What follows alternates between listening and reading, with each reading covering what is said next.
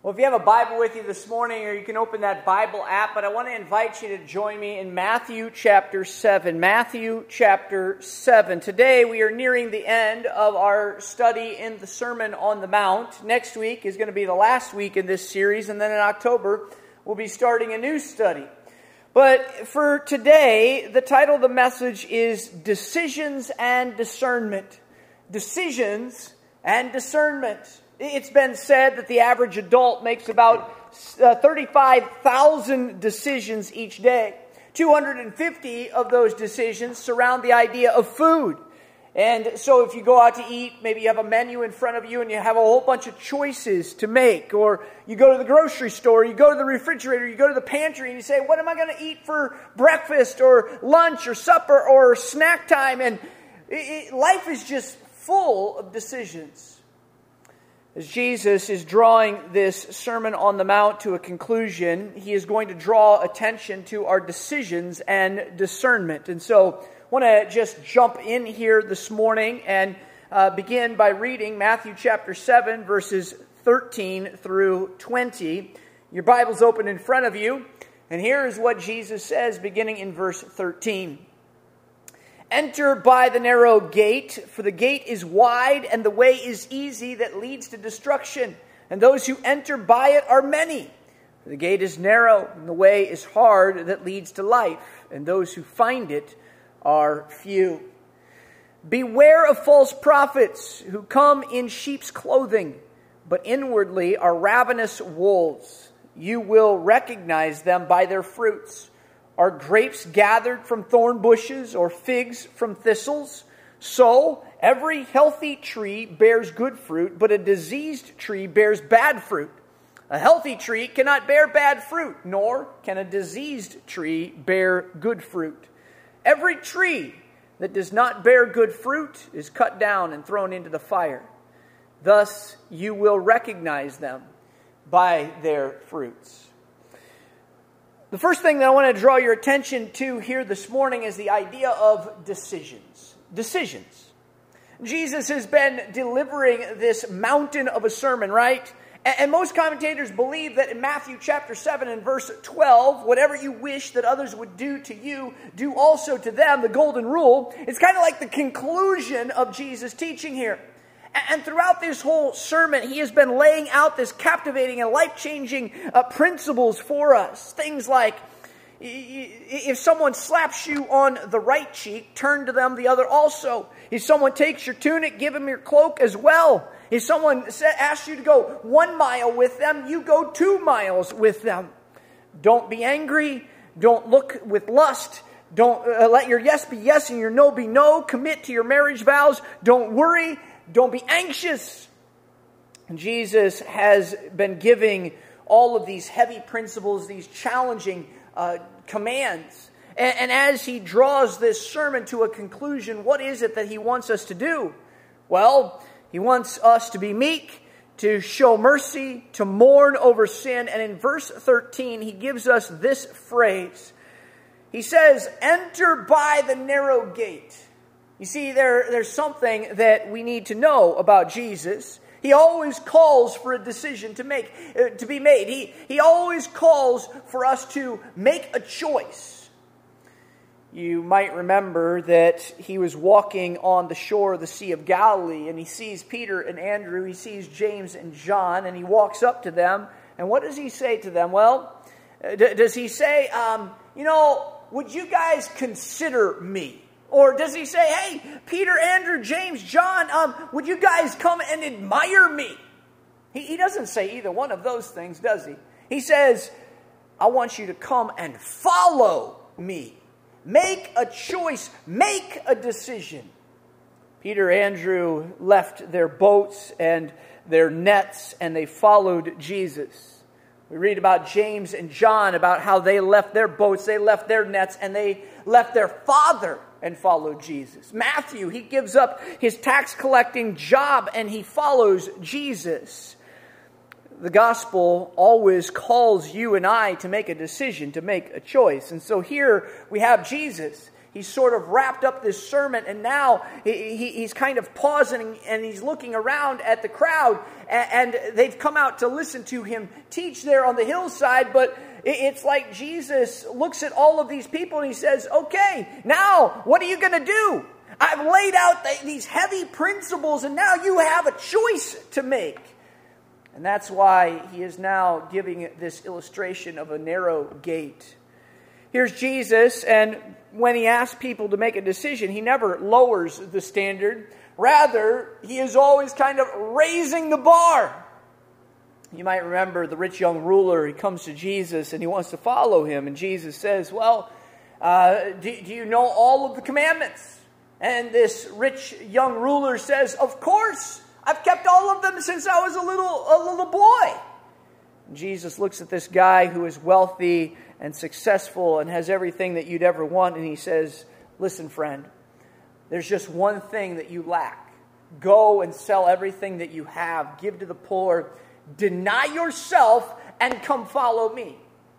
And we know the outcome of that decision, that the rich young ruler hung his head low and he walked away from Christ in sadness because of the wealth that he had. Now, what's amazing to me is that Jesus never says, hey, wait, don't go yet. You know what? Maybe I've been a little bit too hard on you. Maybe I've been a little bit too tough on you. I'm just going to lower the bar. You're wealthy. You're successful. I'd love for you to be on my team. Jesus never does that.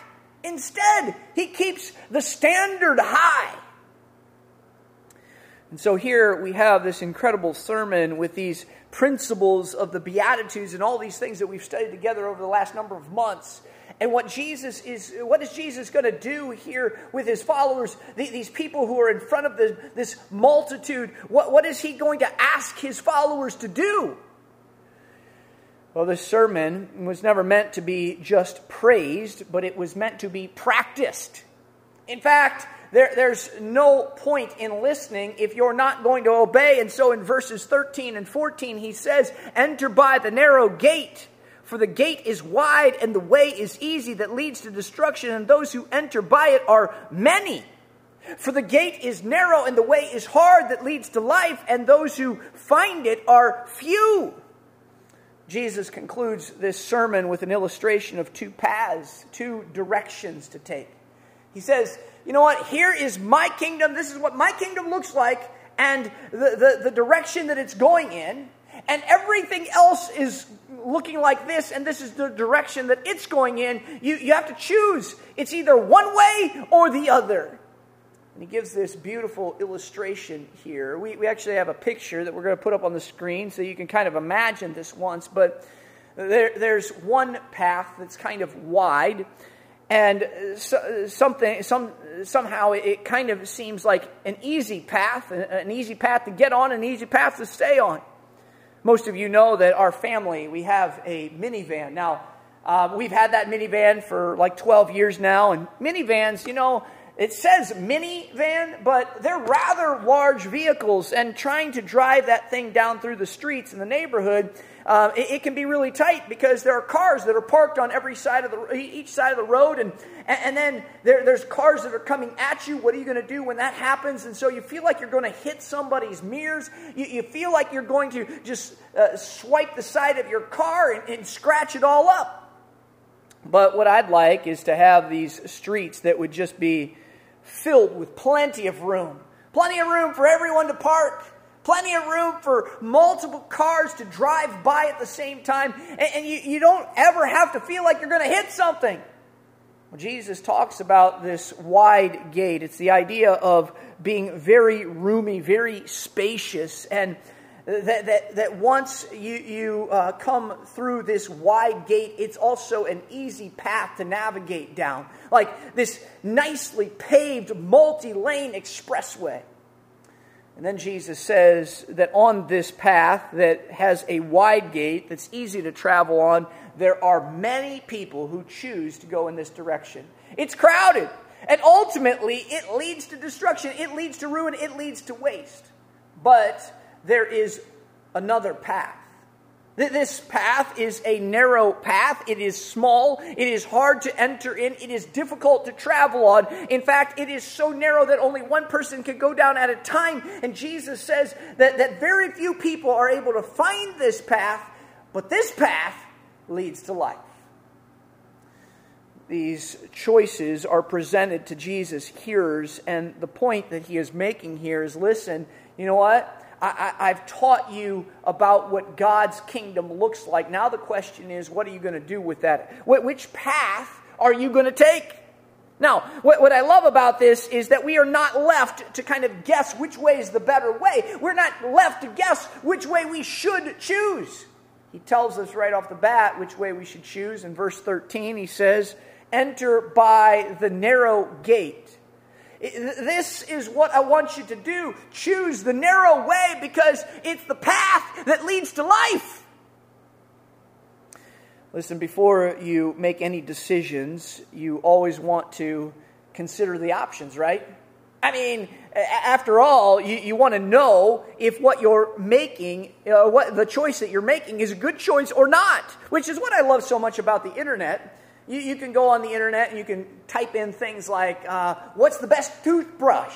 And you'll come up with hundreds of thousands of reviews on this where you could just look at these reviews for days on end. A couple of months ago, I was looking for water shoes for everyone in our family because we had some water shoes, but they were all shot, they were all ruined, and we needed to get some new ones in order to go on when we were on vacation. And so I first went to the store, and I looked for these water shoes, which was a big mistake. I couldn't find any anywhere. They didn't have any. And so I ended up going on the computer and looking it up online. So I looked up water shoes, and what I found is that there are lots of shoes, water shoes, that had bad reviews. And I'm so glad that I was able to read those reviews first. I ended up getting some pretty nice shoes and had some pretty good reviews, and they had a really good price.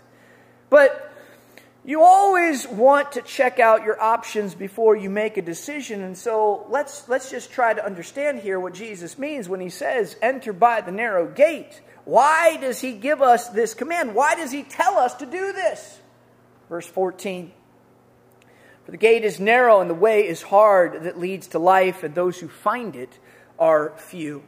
Listen, if you decide to follow Jesus, you need to understand from the very beginning that this is a narrow path. In fact, Jesus says here that the gate to this path is narrow in and of itself. It is small from the start. You might ask yourself, well, what does that mean? Well, there's only one way to follow Jesus. There's only one way to become a Christian. It's the narrow way. You know what Jesus said in John chapter 14 and verse 6, where he says this. He says, "I am the way, the truth, the life. No one comes to the Father. It's a narrow way except through me." It's narrow from the start. Or John chapter 10, verse 9, Jesus would say this. He says, "I am the door. If anyone enters by me, he will be saved and go in and out and find pastures." This gate, this narrow gate, is Jesus himself, and he is how we enter into this narrow way. He's the only one who left heaven and came as a substitute for you and for me. He atoned for our sin. He atoned for the wrath that our sin deserved. Jesus did that for us, and this path that we travel is narrow. It is narrow from the start. Now, this idea of narrow also suggests that that there is a need for surrender. A need for surrender. As I mentioned, the idea of this narrow gate is, in the original language, is that it is hard to enter into. It's restricting. In other words, there are things that you need to lay down. There are things that we need to lay aside in order to enter in. And this picture should be easy for us to imagine if you've ever been to the airport before, right? We've all had to wait in that security line. And in that security line, you have to empty yourself of everything that you own. Your shoes, your socks, your wallet, your belt, your laptop, everything that you own. You take it and you put it up on the conveyor belt, and then you can walk through this narrow gate. And so we understand this idea of laying things down, of surrendering, following Christ on the narrow path, entering through the narrow way, starts with a life of surrender. I think about Naaman in the Old Testament. Naaman was this powerful commander of the Syrian army, but Naaman had leprosy. You can read about it in 2 Kings. But Naaman envisions himself being healed of his leprosy while he still has his uniform on. As a man of stature, a man who's in charge of a group of fighting men, he comes to the prophet Elijah, and he comes with this great pomp and circumstance, riding on a horse with chariots and this whole entourage of people all around him. He envisions himself being healed of leprosy, and this uniform, he has this uniform on, all of his medals are on, these brass buttons, he has these shiny boots and this little commander's hat. But what does the prophet say? He speaks to Naaman's servant, and he says, listen, you go and you tell Naaman that he needs to take all this stuff off and go dip himself 7 times in the Jordan River, and then his leprosy will be healed. Well, Naaman runs away, and he is furious because he wants to keep his dignity. He wants to keep his authority. You know what? I'm not going to go dip myself in some muddy, dirty Jordan River. And so Naaman, he just kind of takes off, and he's mad. But we read about how his servant comes to him calmly, and he says, my father, if the prophet had asked you to do something great, would you not have done it? Why not do this small thing? Finally, Naaman comes to his senses. He goes to the Jordan River, and in a sense, he takes off his uniform. He goes down, he takes off his pride, he takes off his achievements, he takes off the medals of honor. He dips himself down in the muddy, dirty Jordan River. And when he comes back up out of that water the 7th time, he rises up clean and pure and completely healed. Friends, the narrow way is a life of surrender. It is a life of self-denial. Jesus would say this in Matthew chapter 16 and verse 24. He says, if anyone would come after me, let him deny himself and take up his cross and follow me. When we enter through the narrow gate, we don't bring our achievements along with us. We don't bring our pride. There is no room in our hearts to cling to the world. We have to surrender it all. Now, not only is this this way narrow from the start, and not only does it speak of surrender, but there's also this idea of suffering. Did you see that in verse 14? It says, for the gate is narrow and the way is hard that leads to life. Hard. That word hard means crushed. Following Christ in this narrow way is not easy. It's a fight. It's a struggle. It's not easy to turn the other cheek. It's not easy to forgive and not hold a grudge. It's not easy to be a person of integrity and not to be concerned with the approval of men. It's not easy to be committed to your marriage vows. It's not easy to not be anxious and worried. It's not easy to do these things that Christ has laid out before us. It is a fight. It is a struggle. That's why Paul would say this in Romans chapter 12 and verse 2. Do not be conformed to this world. This world is trying to press in on you and press you into this mold that they've made. Do not be conformed to this world, but be transformed by the renewal of your mind. Suffering. It's hard. Most of us hear these things and it doesn't sound too exciting to us.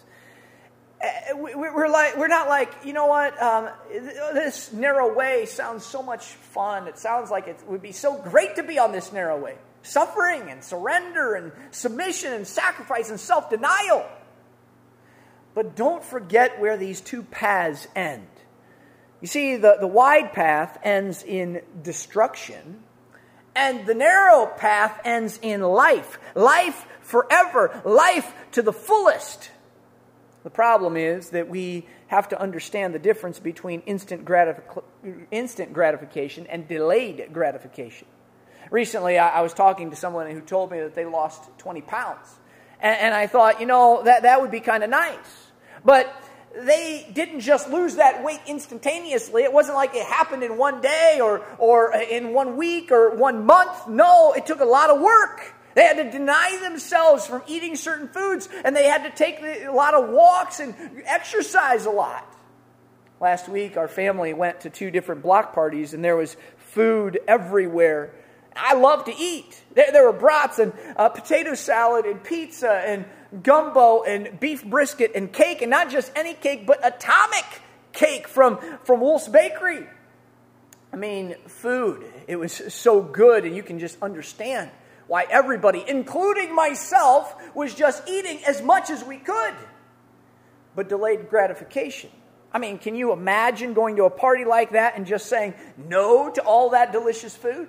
It would probably even make you a little bit angry. Like, you know what? Just get away from me with all that. I can't watch you eating all that good food when I can't even have a bite of it. But if you're able to show some self-control, a few weeks later, you get on the scales and you find out that you have lost some weight. Now you can look at everyone else and you can say, oh yeah, now what? Look at me now. It's worth it. But it's delayed. That's the problem.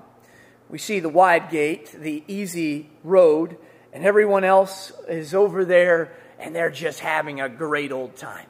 They don't worry about all of the sins in their lives. They don't worry about pride. All they care about is having fun. And we look over there and we think, man, I mean, the narrow path here, it's hard. It's tough. I mean, this isn't very much fun. It's kind of like this. I brought a rope along with me here this morning, and I just want you to kind of envision this rope as representing all of eternity. But then there's this little piece of tape that's at the end of this rope, and this end, the piece of tape here at the end of this rope, it represents the span of our lives from birth until death, right? And maybe it's 60 years, maybe it's 80 years, maybe it's 100 years. But this is all that we have. And so often we focus on this little section right here. And we make these decisions in life based on what's going to happen right here and right now.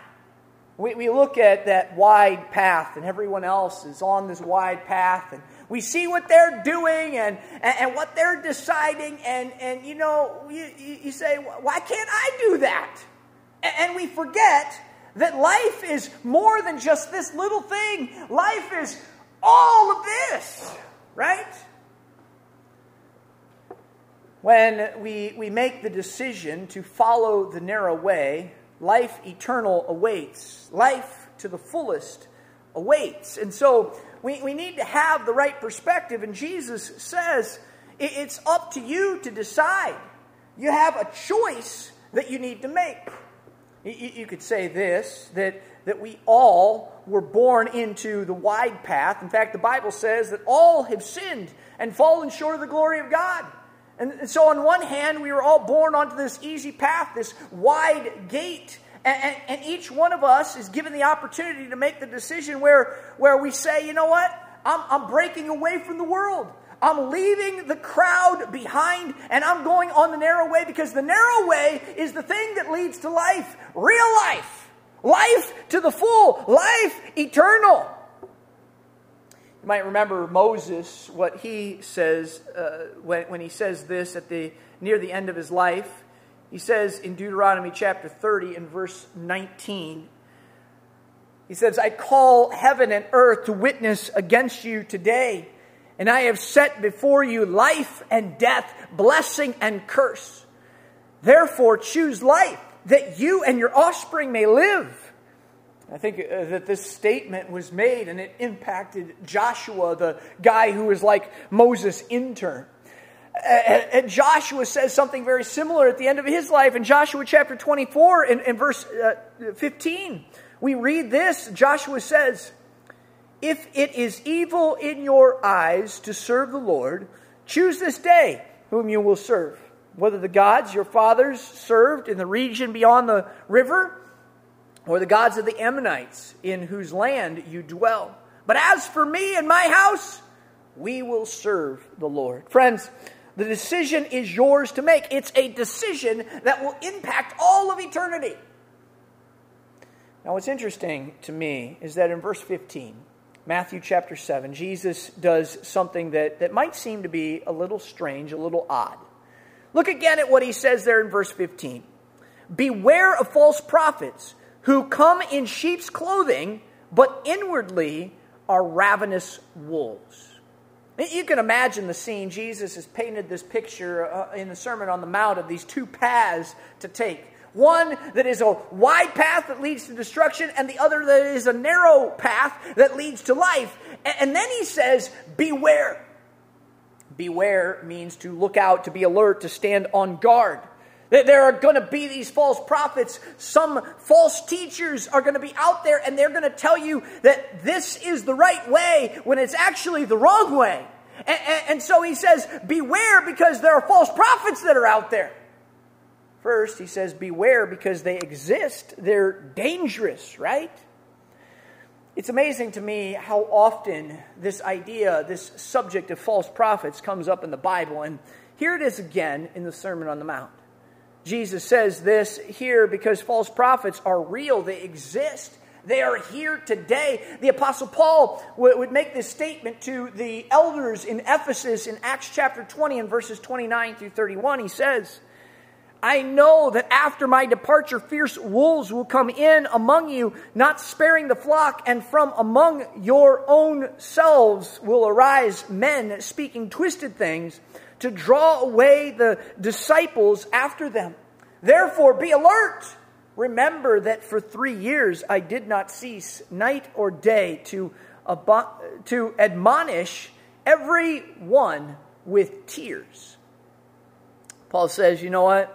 You got to be on the lookout. You got to be aware, because there are going to be some people out there who are going to try to lead you down the wide path and to say, you know what? This is a path that leads to life, but ultimately it's a path that leads to death. Jesus says, beware. And why does he say that? Well, because these false prophets are dangerous. In fact, he calls them here ravenous wolves, that they are extremely hungry. These false prophets who deny the truth and who diminish the truth are dangerous, and they are seeking to devour something. You might ask, well, why are they so dangerous? I mean, we live in a culture where everyone just does what they think is right in their own eyes. I mean, they believe what they want to believe. Listen, the reason why it's so dangerous is because truth matters. It's because what God says matters. There is a thing as absolute truth, and so we have to beware because these guys are dangerous. They're right. There's right and there's wrong. There's truth and there's error. So there's these false prophets, and they are dangerous, but they are also very deceptive. They're very deceptive. Again, in verse 15, Jesus says that they come as wolves in sheep's clothing.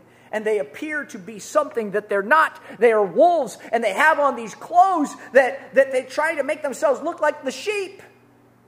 And so because they are dangerous, because they are deceptive, Jesus tells us to beware, to watch out. Friends, we live in a time and in an age where misinformation is out there everywhere, and false teachers are just rampant. And so Jesus gives us this test to help us to discern right from wrong, to discern good from evil. In verse 16, he gives us an interesting illustration where he talks about trees and fruit, and he says this, you will recognize them by their fruit. Because if they're wolves in sheep's clothing, then how are you ever going to know that they're a false prophet? Not like they're going to come out and tell you that they are. And so here's this test, and a test that you can do in order to discern and to recognize if they're real or if they're not. Again, verse 16, you will recognize them by their fruits. Are grapes gathered from thorn bushes or figs from thistles? He says certain kinds of trees produce certain kinds of fruit. You will We all understand that, right? I mean, you don't go out apple picking and expect that you're going to pick cherries off the apple trees. Or you don't go get some oranges off an orange tree and expect that you're going to find pears on that tree. That's not how it works, because a certain type of tree produces a certain kind of fruit. And then in verse 17 he says, so every healthy tree bears good fruit, but a diseased tree bears bad fruit. So it's not just about the type of fruit that shows the kind of tree that it is, but it's also the condition of the fruit that determines the character of the tree. Is it good fruit or is it bad fruit?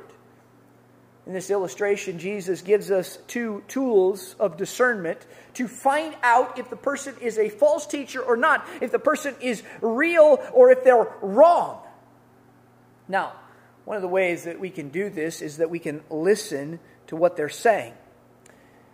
What's this prophet, what's this teacher saying about spiritual matters, about doctrine? What is their doctrine?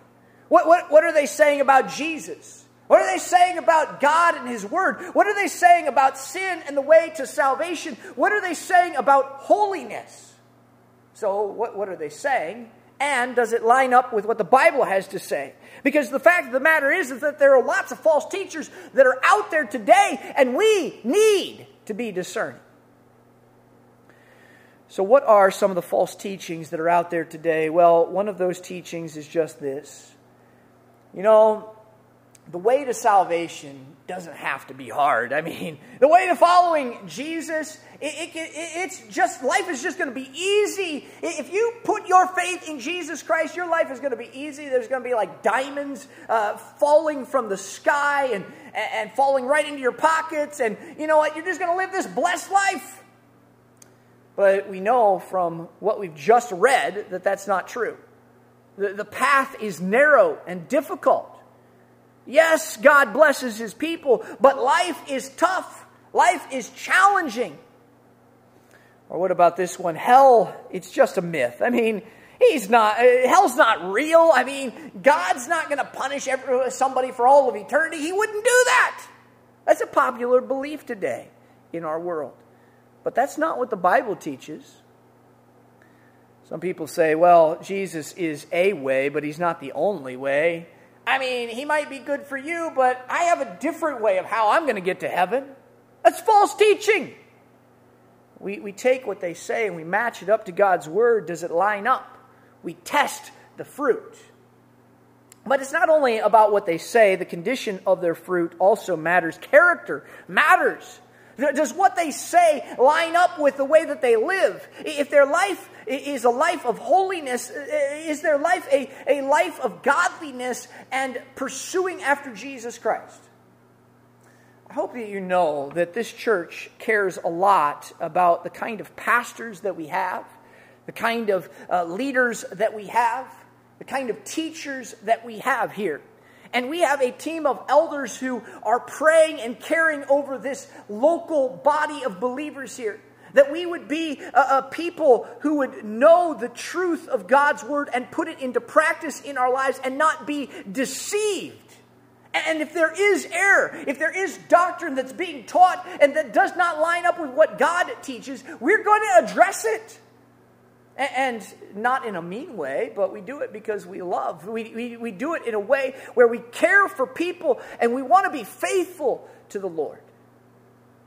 Jesus says, listen, false teachers are going to try to deceive you. They're like wolves who are wearing sheep's clothing, but they actually are not sheep. They're not able to actually grow wool on themselves. And so I want you to test what they say. I want you to test the character of their lives against me and my words. Is what they're saying, is how they're living true and consistent or not?